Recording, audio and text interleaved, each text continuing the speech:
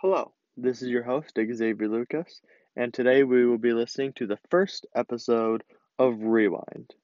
In today's episode, we will be interviewing someone who lived through the 90s.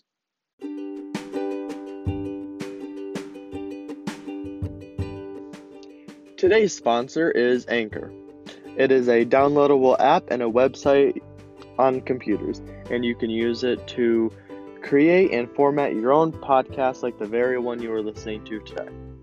If it wasn't for Anchor, none of this would be possible, and they are the sole provider that I use for my podcast.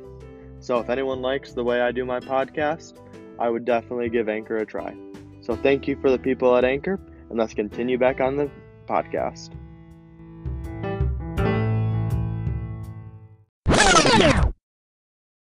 And welcome back to the podcast. Definitely a fan favorite, Miss Tanya Lucas, also known as my mother. Hello, and thank you for having me back. Of course. So, in today's episode, we are going to be discussing the 90s and things that were very influential to you. And just, I want to know your perspective of the 90s. And so the fans can get a more understanding of who you are as a person first. What was your age when you were in the 90s? So, the 90s for me was a good, long 10 years of kind of teenage angst. Was 10 years old all the way to 20. So, it was the decade that seen me go from being a child to being an adult, owning my own home. Where are you from? I am actually originally from the Frankenmuth Vassar area. I lived there until first grade, and then we moved to Flushing, and I've lived in Flushing the rest of the time. So I moved here first grade. I graduated from high school here in Flushing, and bought my first home back in '99 here in Flushing, and we've stayed here. This is where we've been. And I can definitely attest to that because we've not left Flushing since then. Because I've been here since the 2002, and I mean, you bought the house in 99, you said? That's correct, '99. So yeah, definitely been here a while. So, what was the most influential thing to you through the 90s? So the '90s for me really had a lot of early deaths. We were in the middle of the AIDS epidemic. I had an uncle that passed away from it. I was a huge real world fan, and Pedro, we watched his story play out on MTV, and watched him suffer through the end stages of his AIDS diagnosis. And we had a lot of suicides. Most notably for me would be Kurt Cobain's suicide. We had a lot of death by overdose, and through all of that, I think really what was most impactful with all of those different pieces was the music from the '90s. So the music from the '90s stays with me even today. It stood the test of time, in my opinion. There was a huge variety of musical genres that come out of the '90s. Um, you know, the music really told the story of what life was like. It was sad, and it was melancholy, and it was angsty.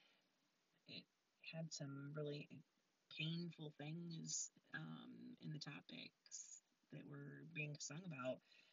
But it also had some really funky, upbeat, fun music that was made as well.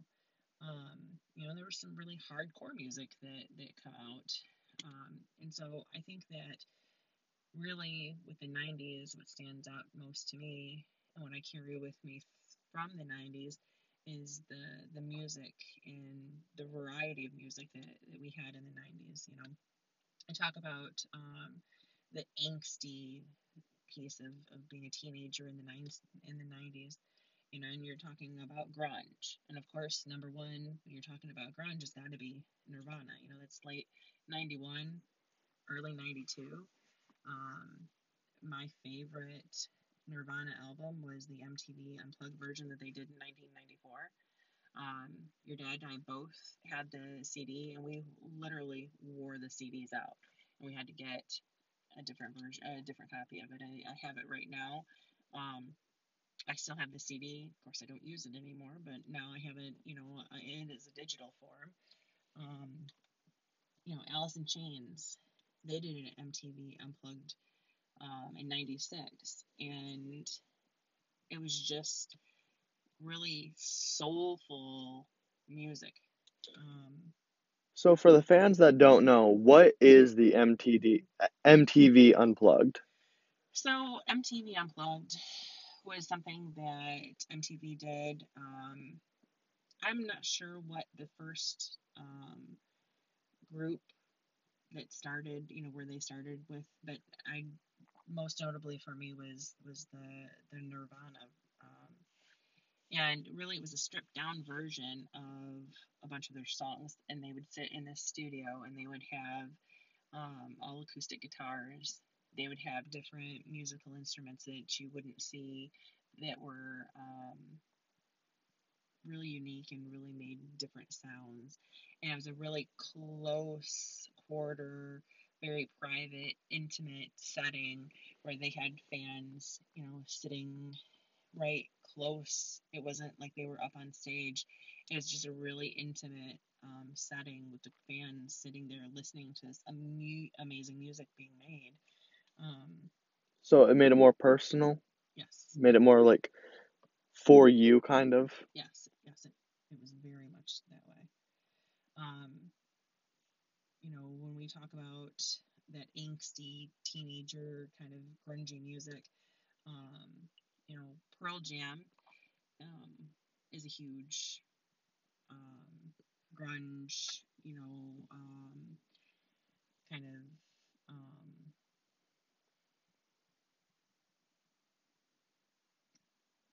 they kind of were first kind of on the scene coming out of Seattle, and they were really really popular. Um, their their music didn't transfer as well to me as what Nirvana or Alice in Chains did. Um, there's a couple of songs that I really like by Pearl Jam, but not like with Alice in Chains or Nirvana, where I could listen to the entire album just listening to it and just laying there in a dark room listening to it.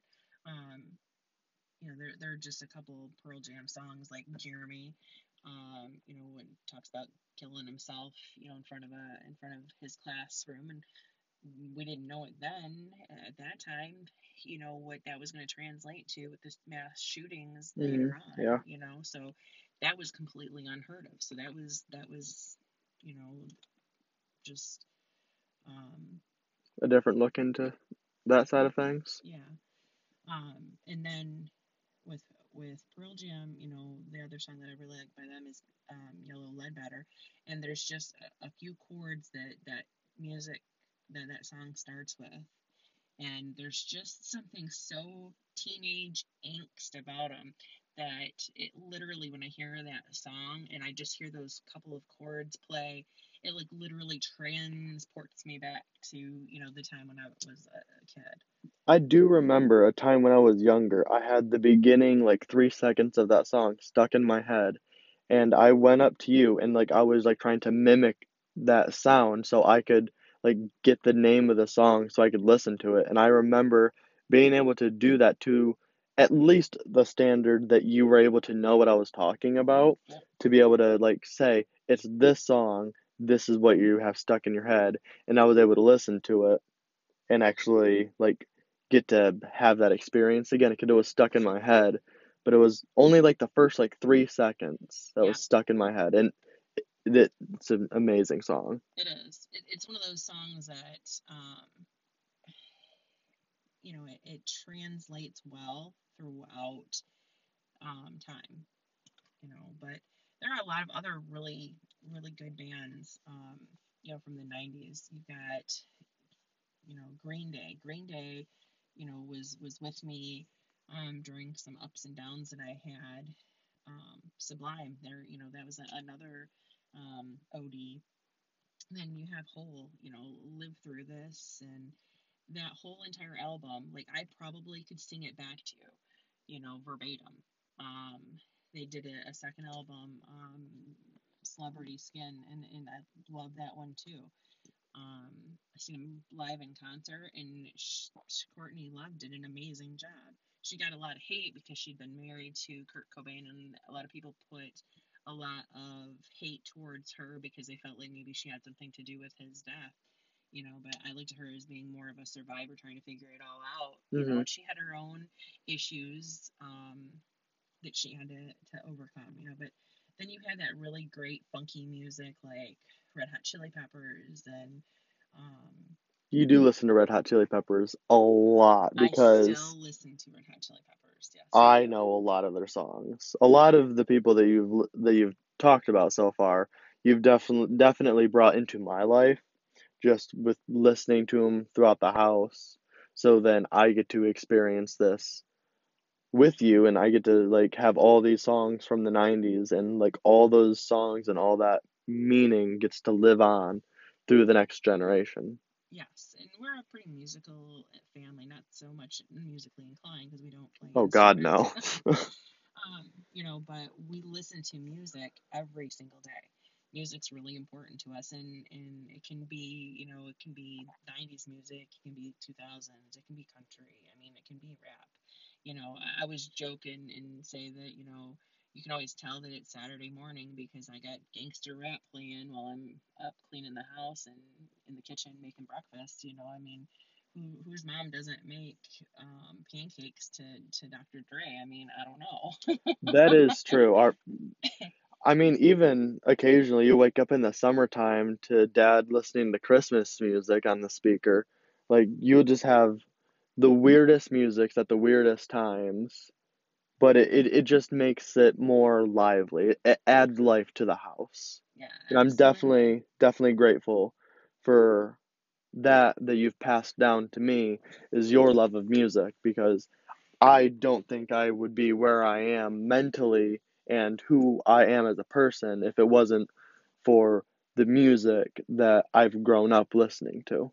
Well, and I think too, going back to what I said about, the music told the story of the times, right? You were dealing with really hardcore things, um, and it was painful, and there was this underlying sadness with things and this anger, and I think that probably translates even more today with everything that's going on, in the world, with COVID and um, the way things are with the split between the political parties and how split everything is in America. I think that that angst. Now you've got all of us 40-year-olds that lived through the 90s, and it's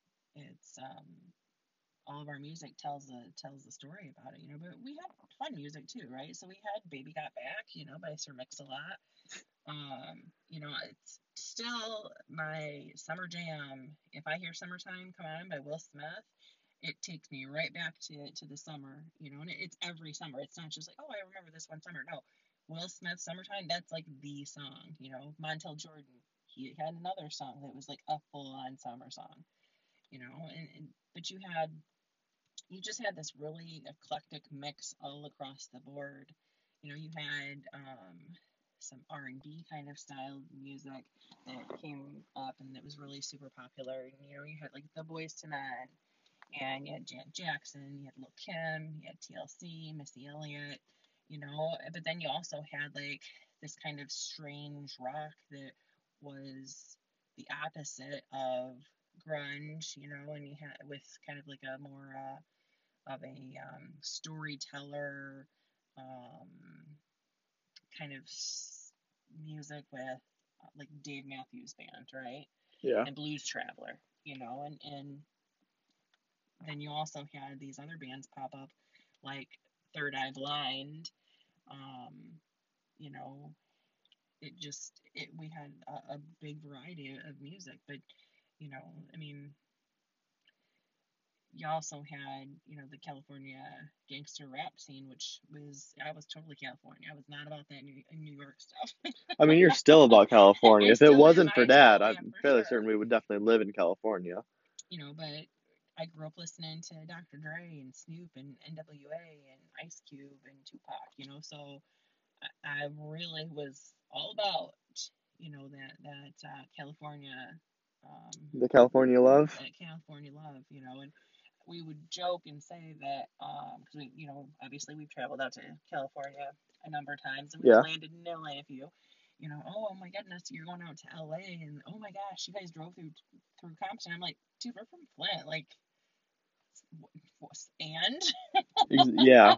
and maybe that's why it was more easy to relate to, because we kind of seen what was going on in our own community, and Flushing is a suburb, of a greater suburb of Flint. But um, I've worked downtown Flint for the last 12 years, and I see what's going on, and so I think that maybe that's where that connection for me was made, was that California gangster rap, and how Flint was dealing with things. Um, but then you had, like I said, the fun music. You had the Gwen Stefani kind of music, that was the ska style. And then as you got towards the end of the decade, you got that really hardcore, um, kind of funky, weird, heavy metal kind of combination music, right? Where you ended up with Korn, and we went and seen Korn in concert. That's actually your dad's very first concert. And Jonathan Davis got on stage and played bagpipes, and it was the most beautiful, haunting thing we've ever heard. So you know, you got Limp Bizkit. Limp Bizkit took the Korn feel, and put a little bit more of the rap feel into it. So you kind of had this like new mixture of music where, that Limp Bizkit style music translated over. And if you look at, from my perspective, if you look at that country rap that's going on right now, like, to me that's a direct rip off of, like, the Limp Bizkit style, right? Where they took the original style, that heavy metal kind of raw kind of music, Yeah. Yeah. and mixed it with hip hop, and that's what you have, you know, and as you're ending the um, the decade, then you end up with Eminem. So I mean, if that isn't angst and anger and, suicide and all of the things, like, Eminem was like the baby of, like, we gave birth to Eminem at the end of the 90s. He represents, like, everything that happened. If you listen to any of his albums, it talks about everything. And we're talking about the AIDS, and we're talking about the pain, and we're talking about the angst and the anger, and the suicide, and AIDS, and, people dying early. All of those things, we spawned Eminem. So you're welcome for doing that, by the way. I will graciously accept that. As you can see, music still plays a major part in our pretty much daily lives. Um, and a lot of the things about the music from the 90s, I think it relates to today's music, or not today's music, but to the times that we're living in right now. And I know that it's really had a major impact on my life. And, I've shared my love, and Dad has shared his love of music with you, and you've had the opportunity, to go and have some pretty good experiences yourself. Yes, I Um, have. I do wish I could remember my first concert, but I wasn't even a year old then. It was Seether, and I definitely wish I could have gone and seen that. But I've gone to a musical festival before. Definitely have a great love of music, and by the end of this podcast, you can definitely tell where that love of music has come from, obviously. So I just want to say thank you for that love of music, and definitely thank you for being on the podcast. I definitely appreciate it.